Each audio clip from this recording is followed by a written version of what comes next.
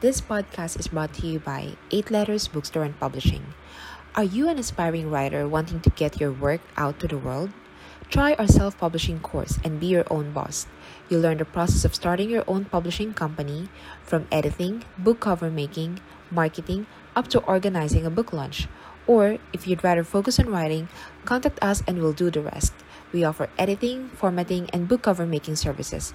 And for a more professional touch, we can create your website for you. Visit us at 8lettersbooks.com or join our online community. Just search 8 Circles on Facebook. Hi guys! Welcome to the episode 1 of season 2 of the Coffee and Fly podcast. So this is Cindy Wong and I'm here today with Miss Karen Almarez. Hi! Hello. Yeah, welcome to the club. Thank you. Yes, and we're going to talk about a very timely topic, which is long distance relationships and how do you survive it. Okay. So, Why is it timely?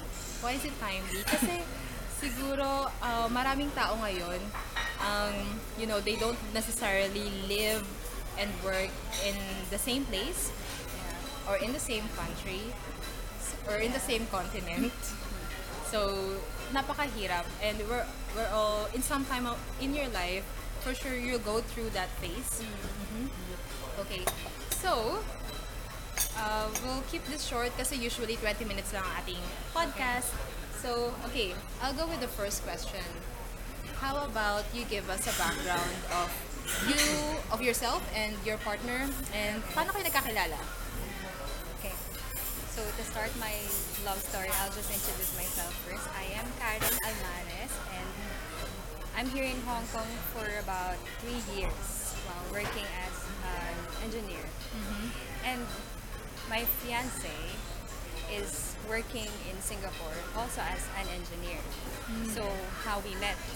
Okay, mga engineer tayo. Yeah. So of course it's like common friends. Parang nung time na yon, parang naalala ko, I was at that point of my life na hindi ako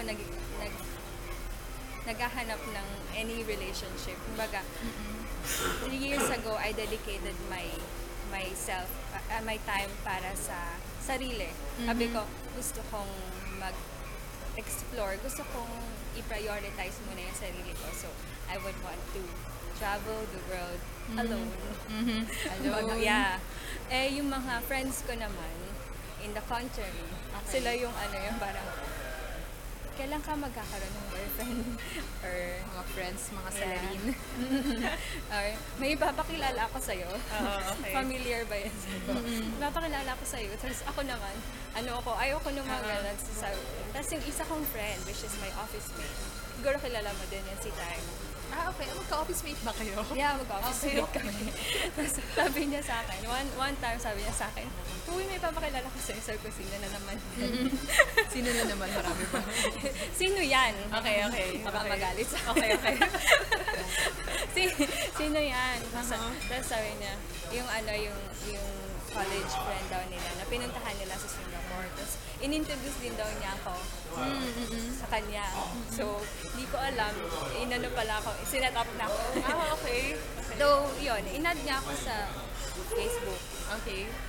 So, in-approve ko naman, pero naalala ko, ang tagal kong mag-reply nun, siguro mga magma-message siya, tapos mag-reply ako after 3 months, ganun. Kasi nga hindi ako interested eh. Snail mail. Snail mail, daig pa yata yung snail mail. Ayun na. Tapos, tatawa ako kasi nung tinignan ko yung history ng namin, yung chat namin. Ganun ako kabagal mag-reply at first. Tapos, dumating na lang sa point, di ko alam kung bakit. Na parang nag-start na akong yung maging friends sa kanya. Tapos, ayun, history. So, nung pinakilala siya sa'yo, parang mga 1 month o 1 year kayo bago nag-usap ng Nag-usap ng matino, ng maayos. Okay. Then after that, siguro, naging mabilis na yung lahat. Nagpunta siya. Parang after ko siguro mag-reply, yung nag-uusap na kami ng continuous, nagpunta siya dito sa Hong Kong. Para daw ma-meet niya ako in person or para mas makilala pa niya ako. Though wala pa naman yung intention. Ewan ko pala. Okay. Hindi ko alam kung... So, sa simula pa lang, long distance na? Yeah. At yung pagkakakilala niyo? Okay. Kaya sabi niya, hindi pa niya properly introduce yung sarili na. And gusto niyang properly introduce yung sarili niya. So, nagpunta siya dito sa Hong Kong. Parang twice. Okay. Nice. Then, That was 2 years ago. yeah. Okay. Tapos yun, tapos after nun, nag-set up kami ng yung meet up sa Philippines kasi parehas kami umuwi sa Philippines. Then, parang yun, doon na nagsimula lahat. Okay. Tapos ngayon, constantly, yung paiba-iba kami yung pinupuntahan. Pupunta siya dito sa Hong Kong, pupunta ako sa Singapore, tapos pupunta namin ng Philippines. So, we're making ways para to keep the fire burning. To keep the fire burning. Kasi ganun naman lagi sa love, Yeah. diba? Okay, we'll get to that. Yes. So, ang ganda ng love story. Kumbaga, you savored yung friendship mo na and actually, I guess, was it awkward nung simula? Or Yeah. awkward nung simula? Awkward. Kasi nga, ayoko nga mag-entertain, di ba? Oo. Tapos merong may constant na mangunguli sa'yo. Parang awkward para sa akin. Hindi ko na nga lang alam kung paano yung transition nun. Kung bakit ako constantly nag-respond na. Tapos yung parang naging friends na din kami. Baka may isa siyang banat and then Siguro. Oo. Kasi, yun nga. So, guys or gals, don't give up Yeah. kapag hindi kayo pinapansin sa simula. Oo. Persistency. Oo. Yun ang very important. So, we'll get to the second question. So, okay, fine. Kayo na and all that. So, I'm sure like every relationship, may mga struggles kayong na-encounter along the way. Yeah. So, how did you overcome those? So, what are the struggles and hindi naman kailangan lahat and Yeah. how did you overcome it? Struggle. Siguro first, syempre, yung distance. Dahil nga, yeah, ayoko din pala, dati, kaya ayoko ng ganun. Kasi ayoko ng, I don't believe na mag-work yung, I didn't believe, at first, I didn't believe na mag-work yung mga long distance relationships. Kasi, parang, ang layo-layo. Ganun yung mindset ko about sa long distance relationship. So yun, hirap kasi, Syempre, mas maganda yung relationship kung meron kayong constant na constant. yung Mahirap naman na phone lang kayo nagkikita or sa video Yeah. Siguro yung mindset ko lang yung kaaway ko nun. Tapos isa pa din is yung hindi mas mahirap i-express yung sarili mo online. Oo. Kasi may gusto kang sabihin or may gusto kang iparating sa kanya. Kasi hindi niya alam kasi kailangan mong sabihin pa sa kanya via WhatsApp, via video call. Kumbaga hindi niya mararamdaman yung Feelings. yung feeling. Hindi niya makikita Kung gaano ka sincere. compared din sa kapag magkasama kayo. Siguro isa pa din yun sa mga naging struggle. Katulad ng example, may gusto kong i-express. Parang hindi ko siya masabi. Kasi hindi din ako, to give everyone information, hindi kasi ako expressive na tao. Okay, pagdating sa pagsasalita. Oo, pagdating sa, hindi ako wordy na tao. Kumbaga, basahin mo yung nasa utak ko. Pero, magiging struggle sa akin yung pag-express ng feelings ko. So at that point, syempre, kailangan ko din mag-meet halfway o mag-adjust. So, yun yung mga adjustments. Yun yung isa sa mga naging, though hindi siya talaga problem. Struggle. Kumbaga, part of life na din. Oh, part of life and part of every relationship. Yeah. You'll just have to meet halfway. Siyempre, alangan naman, hindi mo, or you'll continue to hindi i-express yung sarili mo. Siyempre, paano niya malalaman? Yeah. Diba? So, well, that's good na na-encounter niyo or na overcome niyo yung mga ganong mga bagay. Okay, so maybe for the final question, ano yung mga sa tingin mong important factors para how an LDR can work? What are the important factors? Important factors para mag-work yung or not really long distance relationship, maybe relationship in itself. general. Meron akong 3 C's. Okay, 3 C's. 3 C's in life. Daling, para madaling Para madaling maalala. tandaan or madaling maalala. There are 3 C's in life na kailangan nating i-take note. Okay. First one is, the 3 C's are choices, chances, and changes. Choice. Okay. Parang you must make a choice to take a chance if you want anything in life to change. Okay, teka. Mind blown. Okay. Okay. So, you must make a choice to take a chance. If you want anything in life to change. Oo. Then i-relate natin siya sa LDR. Okay. Choice. First C is choice. Choice, kumbaga, yung LDR naman, sa akin, it's really a choice.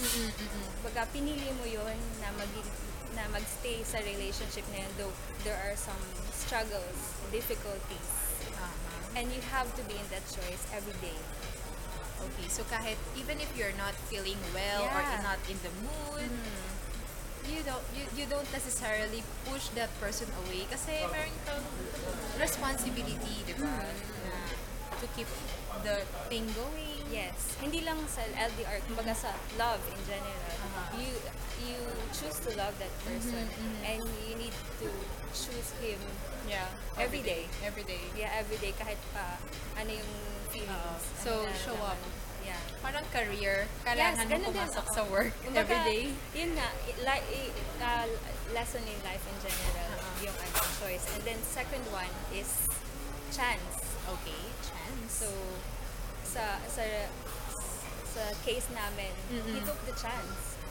He took the chance na parang hindi kami exactly magkakilala. Hindi kami magkalala, kumbaga, he just took a chance na magpunta dito sa Hong Kong and to show up or hindi naman niya alam kung gugustuhin ko ba or hindi. So, he took the risk, di ba? Yeah, took the risk. That's good.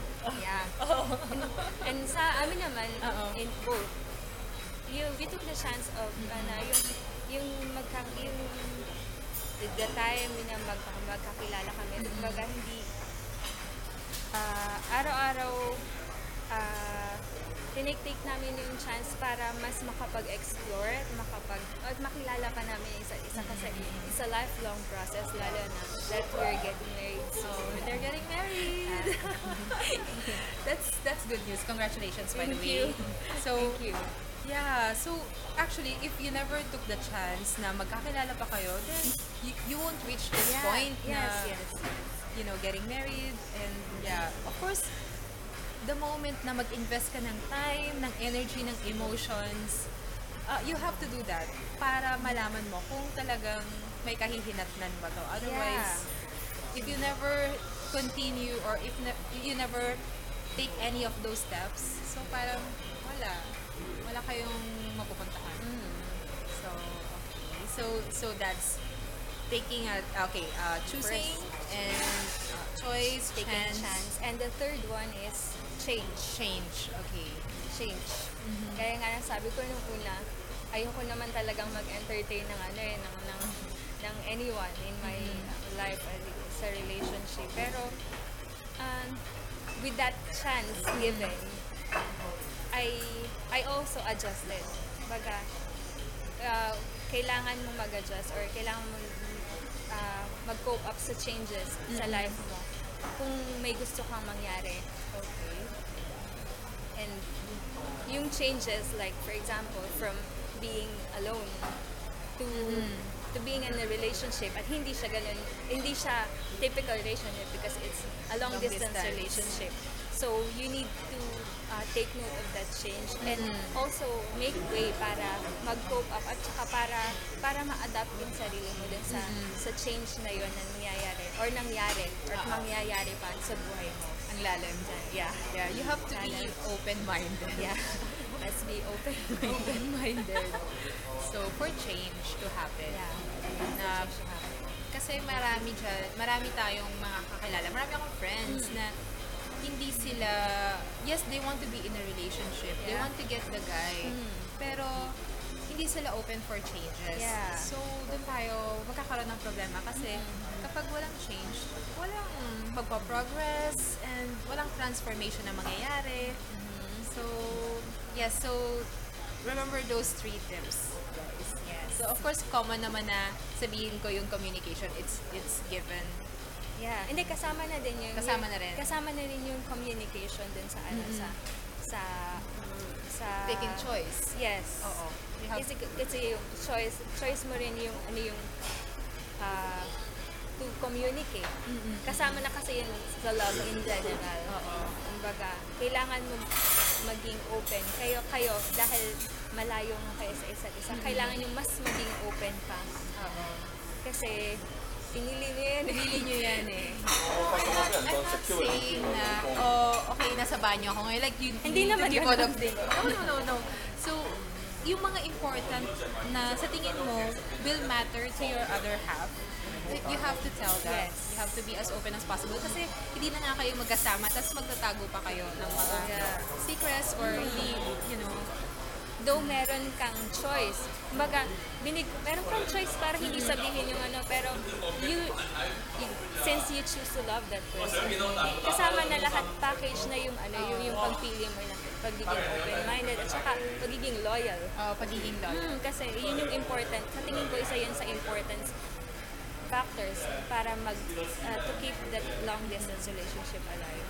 Kasi like, especially, wala yung partner mo, malayo yung partner mo, and then suddenly someone come up to you and then, anong gagawin mo? Like, do you stay loyal? No, it's going to be your choice. Yeah. So, hope that's helpful, guys. So, I guess I'll end this up here. For more information about Karen, I'll probably put in the link down below.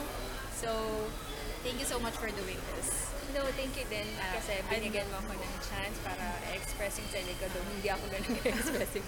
I know it's very personal and makakatulong to sa mga tao ngayon. Hopefully. Yeah.